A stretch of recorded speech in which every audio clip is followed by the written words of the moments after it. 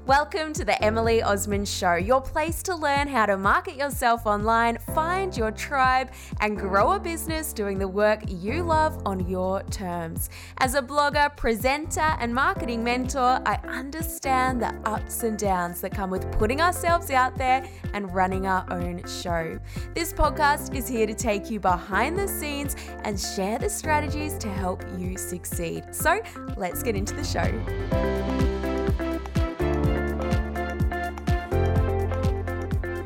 Tune in to this discussion with Melanie Miller of The Profit Lovers as she explains what Australian government support packages are available for small business owners and sole traders during this COVID-19 pandemic. Please note this episode was recorded on the 14th of April 2020. The contents do not constitute legal or financial advice, are not intended to be a substitute for legal or financial advice, and should not be relied upon as such. You should seek legal, financial, or other professional advice in relation to any particular matters you or your organisation may have.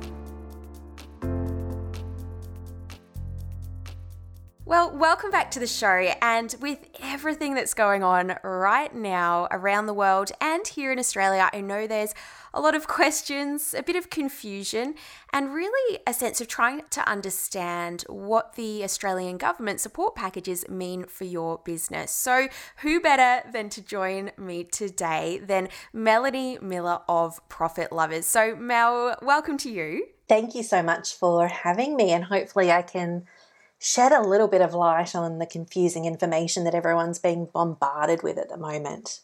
Absolutely, and I know that you will be able to. And just quickly, for those that haven't heard of you before, although they will need to scroll back to our previous episode where we did talk about building more profit in your business. But Mel, could you do a quick intro to yourself, please? Absolutely. So I'm Melanie Miller from The Profit Lovers, and The Profit Lovers exists for the purpose of making sure that women in business are financially protected in hard times. So I feel like everything that I have been trying to get or encourage women to do in their businesses, the ones who have, are now in a better or a safer position. And so my message feels like it's even more important than ever right now. Absolutely. And I know before we hit record, we were kind of discussing how's your business, how's my business. And you said in terms of your clients, those that have been with you for a while and implemented your different strategies, they are going to be able to ride this one out because you really focus on them having that profit in the bank. We do. And there's a couple of different elements to that. And I won't go too much into it because we want to cover a whole heap of information on obviously the support options available for small business owners. But it really is about them understanding their cash flow forecast, which I've talked about before on your podcast, and it sounds really confusing, but it's not. And it's that ability to scale their business right down when times are tough or something's gone wrong. And the fact that when we start working together, we worry a lot about that forward planning. You know, what does that look like? How many months could you survive if something went wrong in your business? So we put a lot of energy into making sure that businesses are cash flowing forward, not being reactive and worrying today about the bills that were due yesterday, but worrying about the bills or the expenses that are due in 3 months' time from now. And I'll put the link to your podcast episode that we recorded in January, I think. I'll put the link to that under this episode. So for those that haven't listened.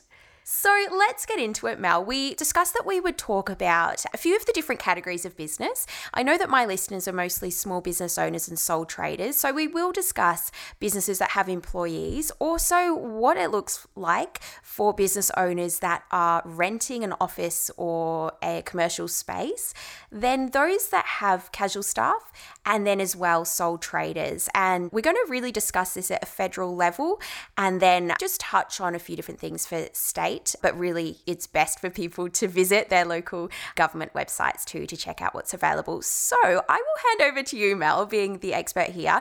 And I know that you've researched this really, really well to be able to share some insights with us. So I will hand over to you. So first up, I'm not sure I'm the expert in this, but I will do my best. So the information that we're talking about today is to sort of the best of my knowledge is at what we've got today. Unfortunately, a lot of this information is led by legislation, and when you read legislation, it is like reading a foreign language. And the interpretation of the legislation, and this is where it is so difficult for small business owners because the interpretation is a little different on a few different sites. So I read the legislation myself, went through it, and then tried to back up what my understanding was by looking at all the different sites that are talking about the legislation. And yeah, there's some variances. So we're going to go about this as broadly as we can. But basically, first up, it does depend on which state you're in. We've got federal funding, and then we've got state-based funding, as you mentioned, and we'll talk about that in a little bit. We'll start with the federal and the ones that are most commonly going to be used by small business owners. And here's where I think people get confused as well. When you see the list of all of the different funding options, there's some options there that are about instant asset write-offs and things like that. And instantly, for most small business owners, they look at that and they say, I don't understand one bit of that.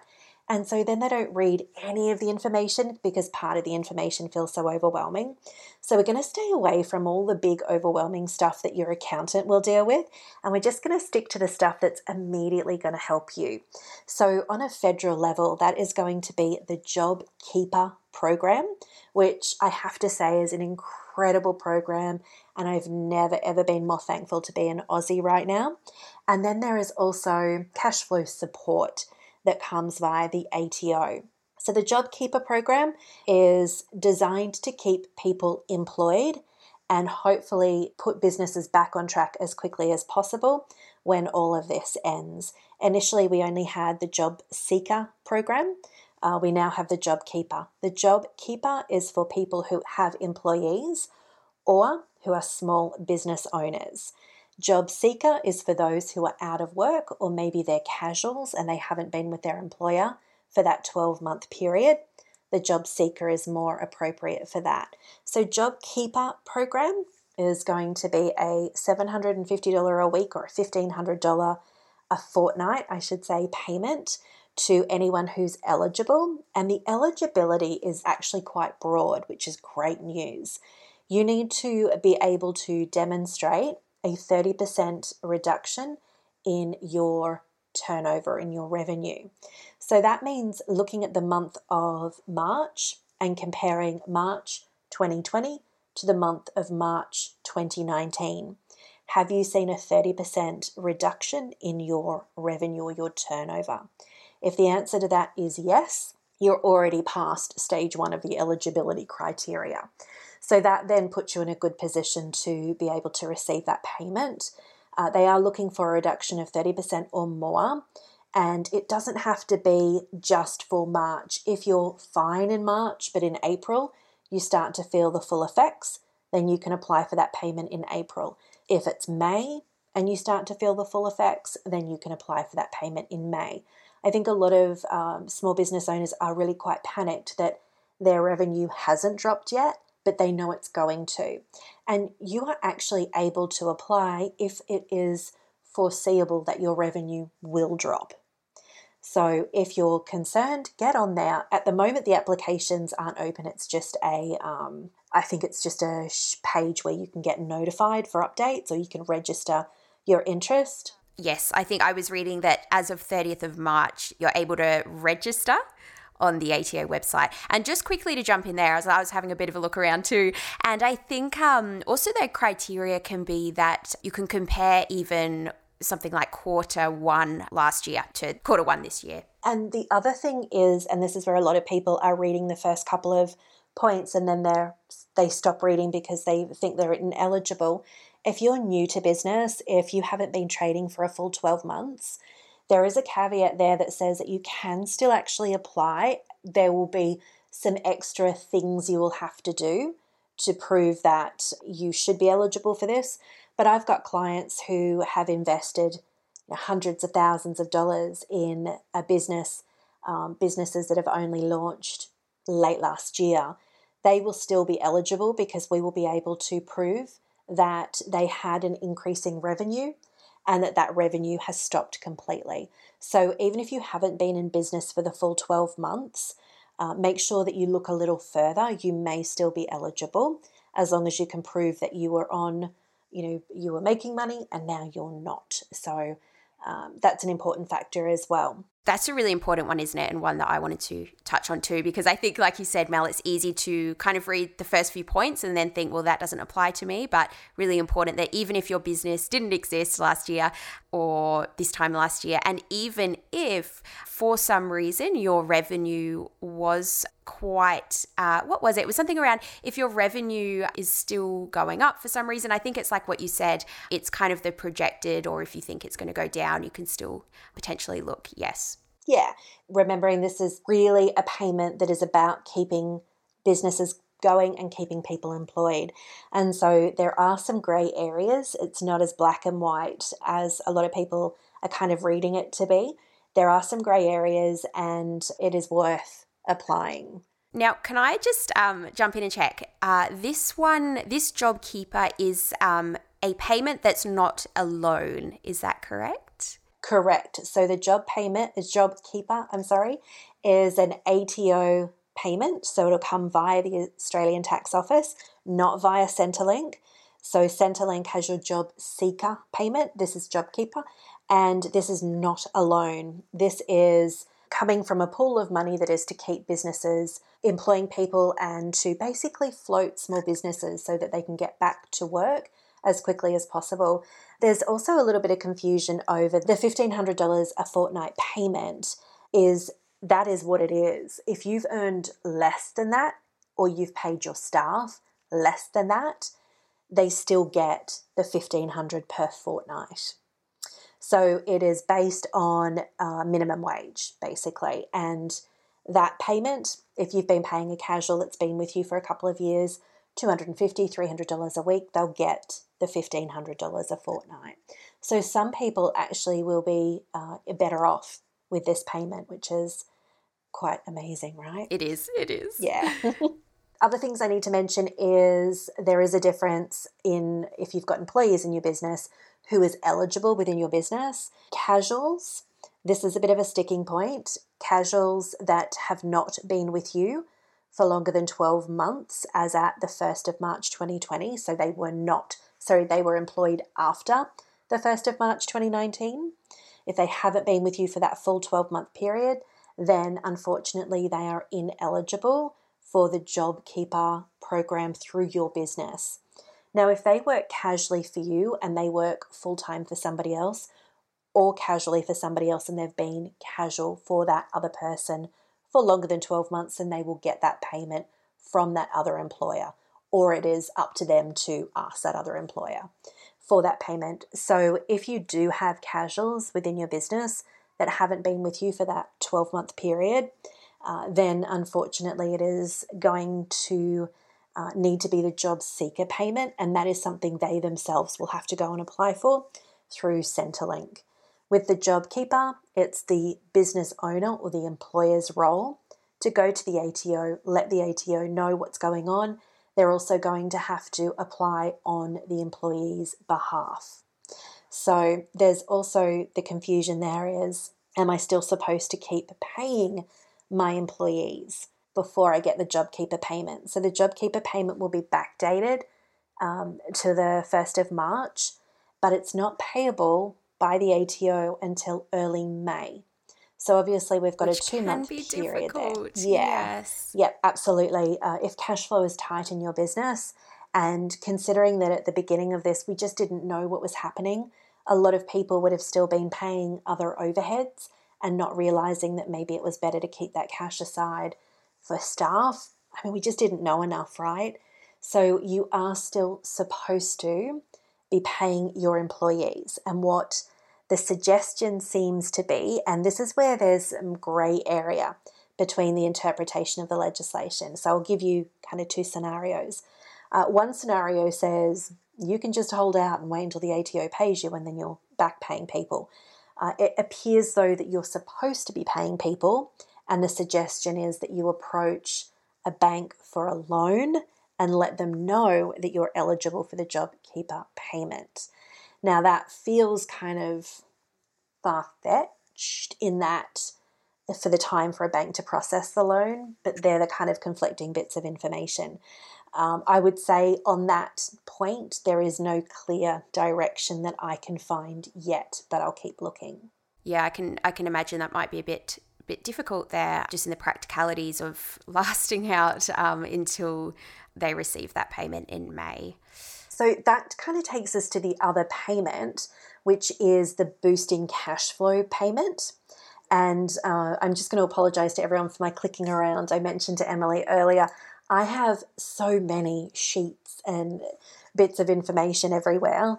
And I said, I'd rather we can hear you clicking than you try and just remember and say something wrong. So it's all good. So much information. All right. So there is also a payment that I think a lot of small business owners are not going to realize that they're eligible for. Well, I've got to say, I haven't really heard about this one nearly as much as the job keeper payment. So yes, please share. And I think the job keeper is a little bit easier to digest than this one. I think when you start to hear the language used around this one, most people are tuning out. So it is about boosting cash flow for employers. Now, it will depend on how your business is set up or structured, because you may be considered an employee in your own business, even if you're a sole trader. So you may still be getting this payment even if you don't have employees, as long as you're considered an employee within your own business for the tax purposes, right? The person best to answer that for you is your accountant.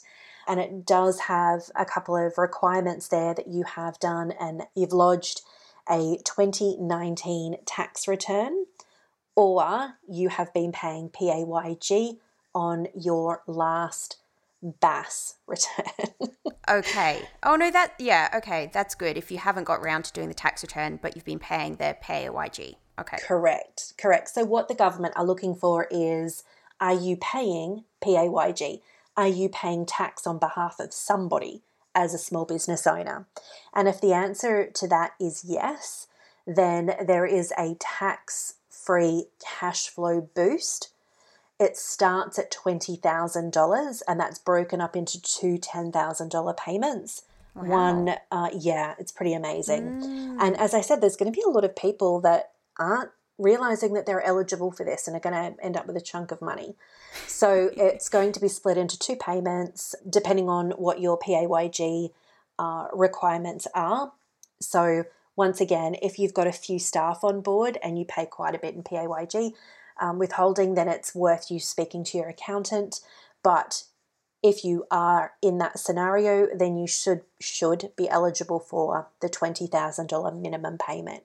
Now, that will happen automatically. You don't need to apply for this. That's what I was going to ask. Okay. So it is when you submit your quarter BAS, which is due before the 28th of April, is it? Late April? So the latest quarter. Latest quarter BAS. So January, February, March. March, right. When you submit that, if you've got PAYG on that, then you will be eligible automatically, and the ATO will do one of two things. If you owe the ATO money, they will apply that as a credit. As far as I can see, there's been a little bit of conflict over whether everybody gets the refund or whether it gets applied as a credit. The way that I interpret it is that it's going to be applied as a credit. If you don't owe anything, you've been keeping up with your tax, then that will become a refund because it will be applied as a credit to you. So it will be refunded to you. So that is quite a substantial chunk of money there as well. Now, that is for my clients who are eligible for that. I am saying to them, that money is the money that you need to use to pay your staff. Yes. While the JobKeeper program kicks in. Yes. Okay. And I kind of think that's how they're designed, but I might be very wrong there.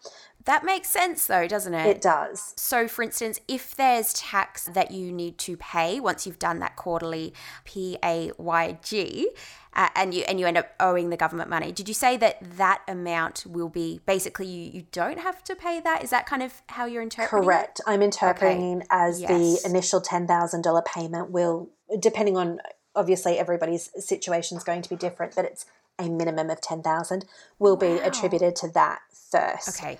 Now, I could be wrong there. That's how I'm interpreting it. No, so this is good. Once again, like the JobKeeper, the information around it, depending on who you read the information from. Yes. And I'm talking government departments. There seem to be some differences.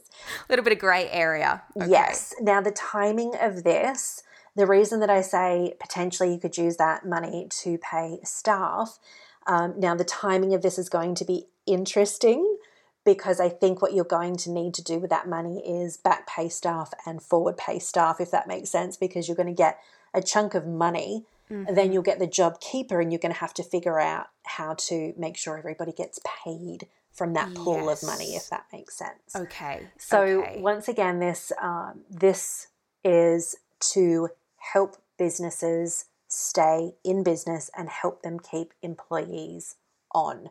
Help them keep employees within their business. Ultimately, the more people that retain employment, the less people we have unemployed that will factor into the unemployed, which is what the government are trying to avoid, right? Yeah. Unemployment is where we see problems with our economy. Yes. So that is going to be a really interesting one. And if you haven't had a look at that one yet, have a read of it. It's not the most easy thing to read, but have a read of it, because you might be surprised to find that you're eligible for this. Yes. Could you just say the name once more, Mel, for people to Google? So why don't we just link? Why don't I give you direct links? Because Sounds fab. Yeah, it's depending on which site you read it on. Okay. I believe it's either referred to as the SME Cash Flow Boost. Okay. And sometimes it's just referred to as a boost in cash flow for employers. Okay, so sure. It kind of depends on where you read it. Yeah. Also, to touch on those who are sole traders as well. And I actually asked my members as well, because I was like, we've got Mel coming on the podcast. Let me know if you've got any questions. And one of them asked, can you please find out if sole traders who don't employ anyone and who don't pay themselves a wage, are they still entitled to the JobKeeper allowance? Yes. Now, with sole traders, if you're just trading and basically you just take profit, like if there's money left over after you've paid your expenses, you're paying yourself profit, that is considered your wage. So for sole traders, whatever's left over is your income, your wage. And yes, you are eligible for the JobKeeper program. Yes, which is really, really good news. Amazing. So, really, really positive. When they first announced some of the different funding available, small business owners were terribly left behind. And the JobKeeper program has just expanded and expanded to include all of those people. I trade in a little bit of an unusual way. I trade as a trust. So if you trade as a trust like I do, you can nominate one person or one beneficiary of the trust. Obviously, I'll nominate myself to, not that I need to, but if you in that position that you need to, then you can nominate one beneficiary of the trust to receive the payment. If you're in a partnership, I think it's one partner. Initially, it was only one partner, which I thought was a little unusual, but there you go. And then if you're a company director and you take drawings or director's fees from your business, you don't pay yourself a wage, you still should be eligible for the JobKeeper program. You would just have to nominate, once again, I'm fairly sure it's just one of the company directors. So if you've got 10 company directors, that might be a bit of an issue, but most people don't. They just have one or two company directors. So JobKeeper now covers sole traders with no employees. It covers people with employees. It covers companies, trusts, and partnerships, which is kind of runs the full gamut for what we have available in Australia. Pretty extensive. Correct. Yeah. So most people who are in business and who have had a drop in their revenue and have been in business for longer than 12 months will be eligible. And if you haven't been in business for longer than 12 months, you still will be eligible. You'll just have to jump through an extra few hoops to get that payment.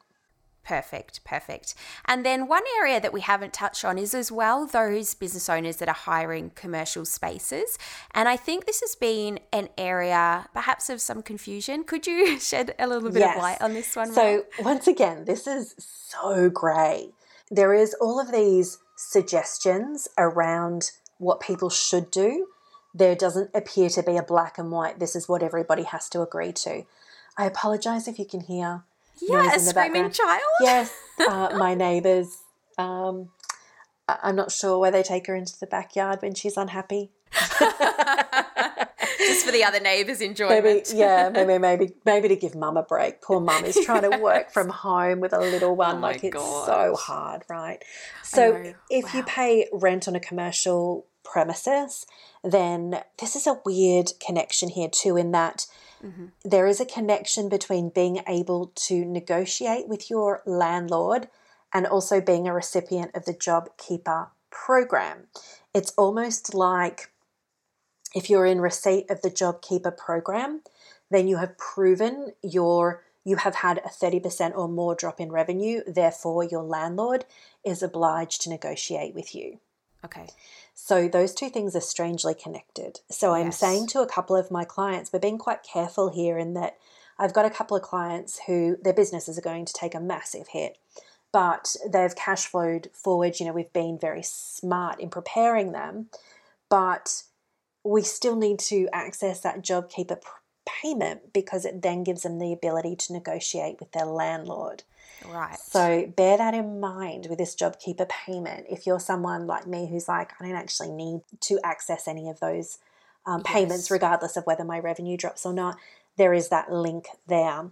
Now, it is the suggestion of the government, and this is a suggestion, there's no black and white around this, it's a suggestion of the government that the loss of income should be split equally between the landlord and the tenant, in that it shouldn't just be on the tenant to lose out in this relationship and the landlord still to be able to collect full rent. They should both come to an agreement where unfortunately both are going to lose out. And that kind of sits at that 50-50, right? That 50% of the burden should be on the landlord and 50% should be on the tenant. Now, there really isn't a black and white, as I said, around that. So that's a difficult one, but you're going to want to negotiate. Okay, so that's kind of the suggestion, is it? And then if it's 50-50, that's looking at the tenant would be looking to pay 50% of their rental obligations, and then therefore the landlord would be receiving 50% of their typical so then, revenue. Everybody kind of has 50% of the burden, if that makes sense. Yes, okay. And so in those negotiations, there are some things that you could do to help it look like a more favourable deal, essentially. What you can do is you can offer the landlord to extend your lease. So I've got a few clients at the moment where that's the approach we'll take, is that they're not going to be able to pay full rent. It's unlikely they'll pay full rent within the next 6 months. So then we are asking for permission to put a full 6 months extension on the lease. So the landlord has the extra 6 months of guaranteed income, at the end of the lease, because right now landlords are in a position where, sure, they can shut the doors on, well, actually they can't right now. They can potentially, 6 months shut the doors, but the number of people who are going to be willing to go into that space to lock in this a kind new of lease. environment. Yes. Yeah. So there are lockout laws where you cannot be locking a tenant out for non-payment. I believe they're 6 months. I would say to people, be very careful, because I'm not sure what is going to happen after that 6 months. So if you stop paying rent and your landlord has no ability to kick you out for 6 months, I would hate to see them turn up on 6 months and 1 day and put a massive big lock on your front door. So just be wary of that. But you can make that offer to extend the lease or to increase your rent over the term of the lease. So if you've still got 2 or 3 years left and you can't pay rent for the next 3 or 4 months, taking that amount and then absorbing that over the remainder of the lease. You're going to need to get creative here. And I've been saying to my clients to make sure they don't offer anything that they don't feel they can meet. Think about what you think you can do and make the offer based on that. Don't overpromise, but go in with what you think you can do and make an offer. This is what we're prepared to do, and then let your landlord come back to you with any variations of that. I think going to a landlord and saying, what can you do for us, is not going to get you very far. Come up with a plan and put it in front of them so that you've got a starting point. What you don't want is for this to go on month by month, and at the end of the 6 months the landlord says, well, you didn't give me any suggestions, and so I just considered it was full rent for the last 6 months and now I want my full rent. Yeah. And like you said, for the landlords to, I guess, kick anyone out, I would say, for them, obviously, it's like, well, if they were to do that after the 6 months or so, what are their chances anyway of actually finding someone else? So hopefully that doesn't happen. It does say that they can't. There's a hold or freeze. There's also some different freezes on the ability for somebody to put you into bankruptcy. And so those numbers have changed. We won't, obviously that's a whole other area, but if you've got a landlord and you haven't been paying rent, there's some limits to what they can do to you. And if you're nervous, then that's an area where you want to go and read up on that instead of, I've had a few people who've been very nervous and I'm like, go and read up on it. Like, I don't want to see what it says. Yeah. But so if you are listening and you're a landlord, then there's looks like there's some support and things for you. And if you are a landlord, we don't want this all to be, of benefit to a sole trader, of course, or a company or a business renting from you. If you are a landlord, then the place for you to go is to your bank and speak to your bank about putting a hold on your payments. Mm-hmm. If you've got a mortgage on that property, ask your bank to freeze that mortgage for the next 6 months. Then it kind of gets shared amongst everybody. Takes the pressure off. Yeah. Okay, awesome. So is there anything that we've missed? Well, I know that we could keep talking forever about all the different things, but just in terms of, the assistance for those small businesses, sole traders, would there be anything else to touch on? So the other things to look at are what is available from your state or territory. So we have in ACT, there's a COVID-19 survival package. In New South Wales, there is a payroll tax relief for New South Wales businesses. There is another small business grant, I think there. Northern Territory, it's called Business Recovery. So every single state has different things that are available. In Queensland, I've just been researching this for a client. We have a loan that is available that has low interest, an initial 12-month interest-free period, and once again, it's there for businesses to be able to retain staff and keep their cash flow going. So if you're in a position where you require a capital injection, where you really need a big amount of money to come into your business, then it is worth going and having a look at what your state is going to provide for you, because some of them are offering quite good loans. They will come out of sort of a pool of money, and that pool won't be endless, though, I would imagine. So those sort of loans are probably only available until the pool runs out. Okay. There is also a federal loan that you can access. I think it is a 3-year. One is 10, one is 3. They're all different. Why could they not just do the same thing for everybody? I think it's a 3-year loan, and I think it's a 50% backed by the government. So they're not taking. You don't need to secure those loans. So that's an unsecured loan, which is huge, right? Because that means you don't need to use your family home to secure up that loan. The thing with getting these loans is the normal lending criteria. It's a little bit looser, but not so much so that you're not still going to have to prove that you're going to be able to pay this loan back. And I think that's where a lot of people are going to get a little bit stuck, is how do I even predict what this is going to look like going forward?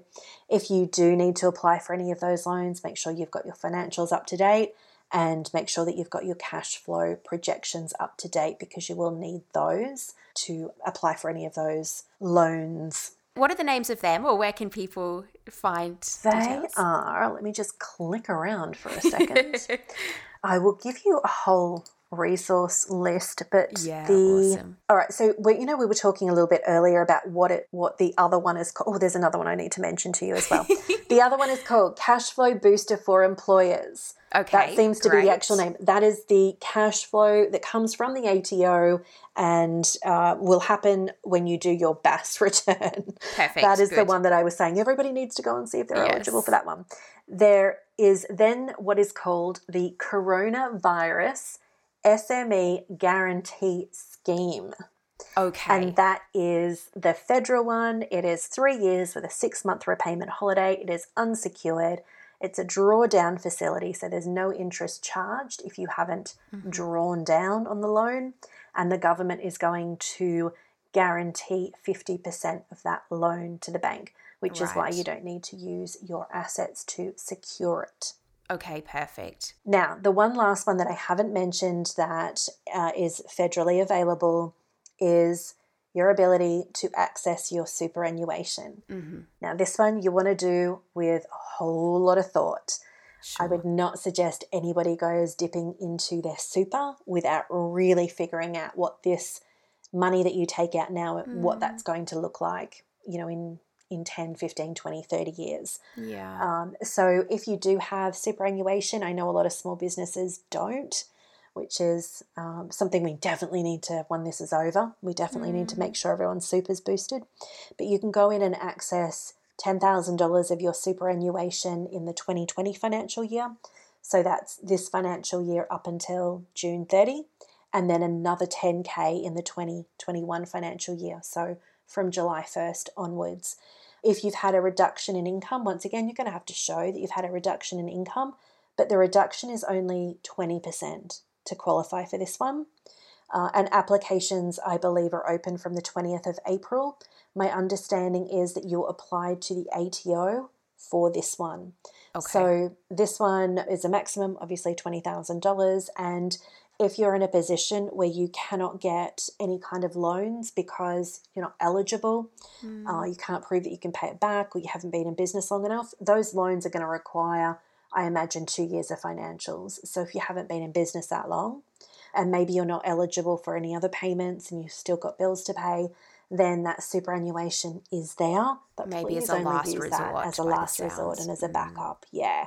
Yeah. For my clients, we do have some that just aren't going to be eligible because of the amount of time they've been in business. And unfortunately, that kind of is a last resort that we'll have to consider, but do that carefully. Yeah. Because that's going to have implications in years to come, right? Yeah. So that's kind of the full gamut. So if you're a small business owner and you're like, okay, that was so much information, Melanie, what the heck do I do next? What you need to do next is go and register for the JobKeeper update. So just go to the ATO website. It's ATO/JobKeeper, I think.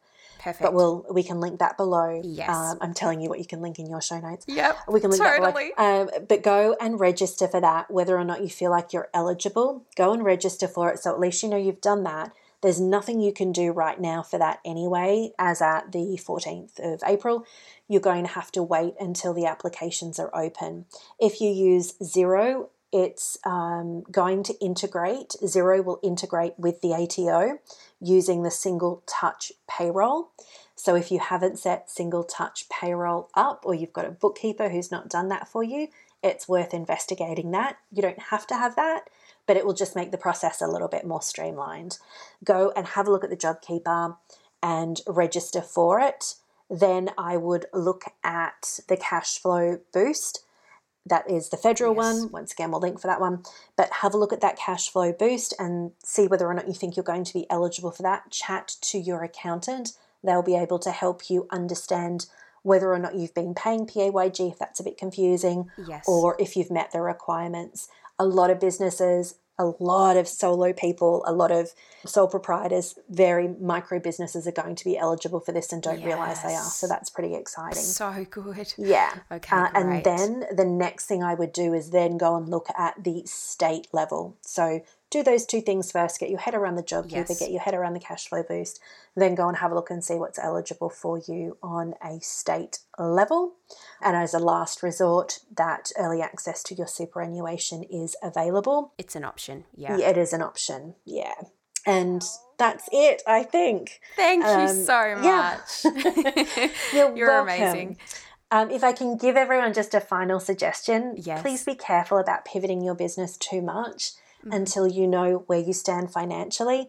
I think that right now is not the time to be taking too many swerves, because you may do some damage down the line when you've diluted your target market, when you've dropped prices, all of those things that people do out of panic that I see them doing in Facebook groups. Just take a moment first before you do anything else, just to have a look where you're at financially, what you're entitled to, and then make your decisions on what you need to do from that point going forward. It's such good advice. And like you said, I think it's about not being overly reactive and taking action or making decisions out of fear. Nothing good comes from a place of fear or panic. I had a client this morning and she said, I just want to run this idea by you. And she gave me the first 15 seconds and I just said, no, it's completely unnecessary. Everything you're doing is based on panic. You don't need to be doing this. You can survive the next 12 months without doing anything in your business. You need to stop right now because what you're doing is really diluting your market and you are, really going to cause yourself some issues down the track. So get an idea of where you're at financially. When you have that, everything else will become a little bit easier to know what the next logical step should be. That's it. And I think, looking at your numbers, knowing your data, all that type of thing, and taking action based off them rather than based off our emotions is always the most smart approach. It is. And I find with people making panicked decisions, often people make those panicked decisions because there is a lot of confusion or they're just too scared to look at where they actually are financially. And so that lack of clarity, it's easier just to go, okay, well, I'm just going to do everything, instead of doing the one thing that could give me the clarity I need to make sure that I'm making the right step. Instead, I'm just going to ignore that and go in a completely panicked direction and just do all the things. Don't do all the things. Figure out where you're at.